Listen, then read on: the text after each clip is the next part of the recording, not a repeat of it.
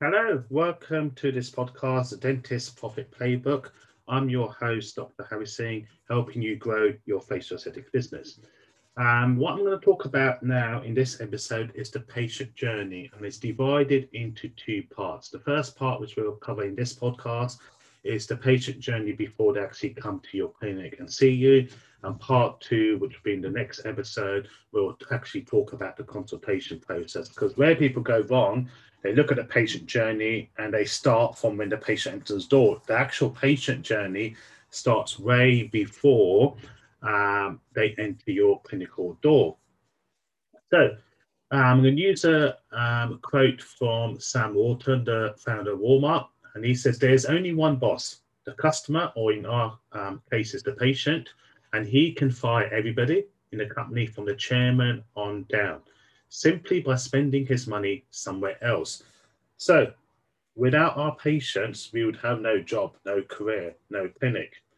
So what we look at in the patient journey, we'll look at all the touch points, taking from interest to research, to initial query, to visit, to treatment, to follow up. So I'm going to repeat that. All the touch points. The touch points start from when they're interested in your services, to researching about you, to making that initial inquiry. Then the second part is the visit, the treatment, and the follow up there. So, first touch points there. So, people will be researching you on various media and platforms, social media, brochures, website. So, you need to have a compelling website. But before you have a compelling website, you need to be found on the search engines.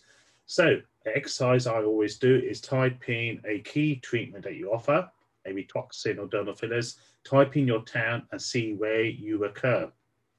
Obviously, that's a topic for another subject, but SEO, Google Maps, Google reviews will all help your rankings. It's no use having a swanky website if no one sees it.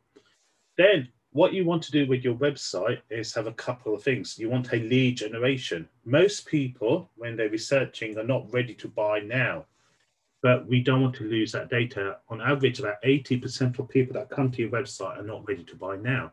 So what we want to do is capture their data. So we have a lead generation website. We say something along the lines of, and you've seen this, please leave your name and email. In exchange, you'll get a valuable report, a template, a video, action sheet, etc. So it's called a lead generation magnet. Then the second part about your website is you want to put yourself in the patient's shoes.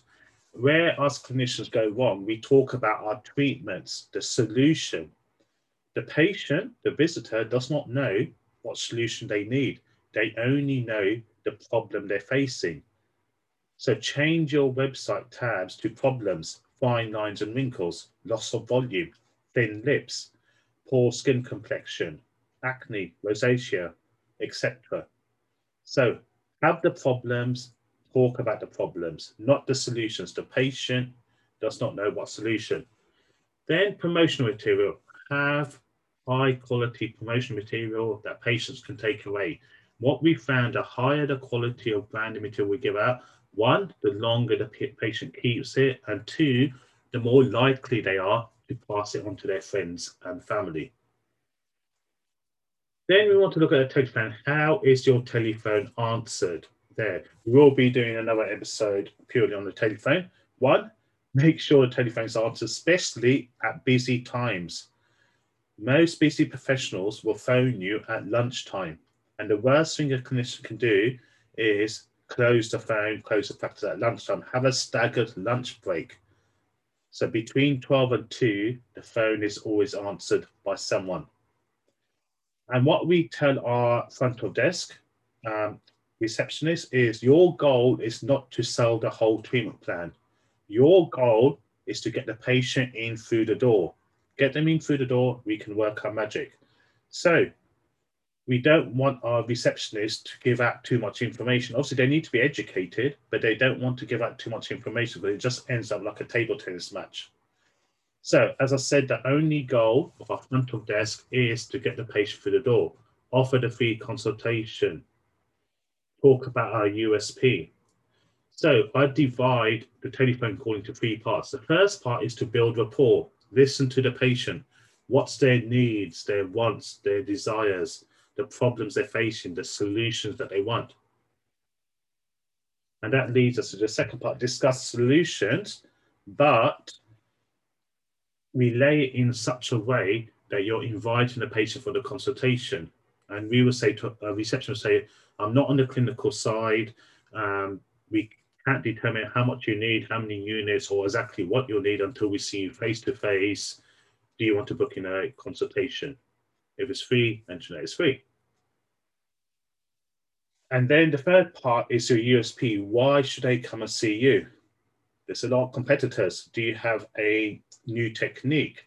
A free car parking? Do you open in the evenings when no one else is? Do you open on the weekends? It doesn't have to be anything big or wow, but something that makes you stand out that your competition doesn't do. So it's 3 parts of the telephone call, but the ultimate goal is to get them through the door, not to sell them a treatment plan. Build rapport, discuss solutions, and make sure your receptionist tells that caller your USP. Now, another way a patient can contact you is via emails, and it's exactly the same theory based on emails as we did for the telephone. One, the goal of the email is to get them through the door, not to have a ping pong match, keep on answering questions. Same again as the telephone. Build rapport. What are their needs, wants, desires? Discuss your solutions, and then discuss your USP. And then finally, before they come in for the consultation or treatment, we will do a pre-assessment call. And this is done by the clinician themselves. So the day before, we will phone every single new patient. Doesn't matter if they're coming in for consultation or treatment. A couple of reasons we do this. One, it builds better rapport.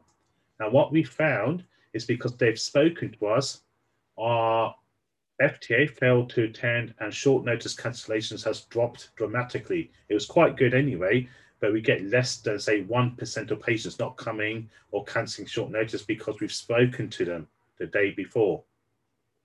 2, the reason for this call is not to discuss any treatment, any concerns, is to make sure they know where we are and where to park. Put yourself, same again, in the patient's shoes.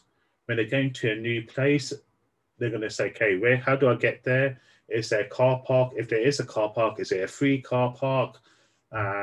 Is it a paid one? If it's free, how many hours do I get for free? Do I need to bring change? Do I need to pay by card? So 1, we tell them where we are. And if they're coming by car, we tell them where the nearest car park is and whether it's free or they need to pay for it. Second thing we do, we've done a short video of me parking in the car park and walking towards my clinic. Because even though you've told them where the car park is, they may still be stressed out, panicking, am I in the right car park? Which way do I go? Because there could be many exits from that car park. So by sending that video, when they park the car, they know what landmarks to see. Same again, it makes you stand out compared to your competitors. There. So this is the first part of the patient journey. 1, the importance of the patient. Without them, you'd have no job. We want to look at all the touch points they have with us, the interest, the research, initial inquiry, the visit, the treatment, the follow-up. As said in the next podcast episode, we'll talk about the consultation. But what you want to do is list all the ways that the potential patient could interact with you. Is it by your website? Make sure you have some lead generation so you capture their data. Make sure it's problem-based, not solutions. Are they picking up flyers or leaflets? What's the quality of your branding material? Same again with the branding material. Make sure it's problems facing, not solutions based. How is your telephone handled? What is your busiest times? Make sure someone is there to answer the phone. 3 parts: rapport, solutions, USP. Do you get patients emailing you? How do you handle that? Same structure as a telephone. The goal is to get them through the door for the consultation, not to sell the whole treatment plan.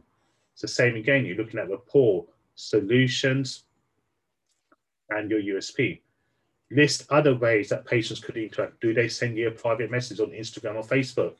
Same theory, rapport building, solutions, USP. Then once they book, Always do a pre-assessment call with a clinician the day before. Builds rapport. 2, tell them where to park, if it's free or paid. So in the next episode, I'm going to be talking about the actual consultation. The patient is in your chair now. How do you maximize the perfect patient journey with a consultation? So I look forward to speaking to you next time.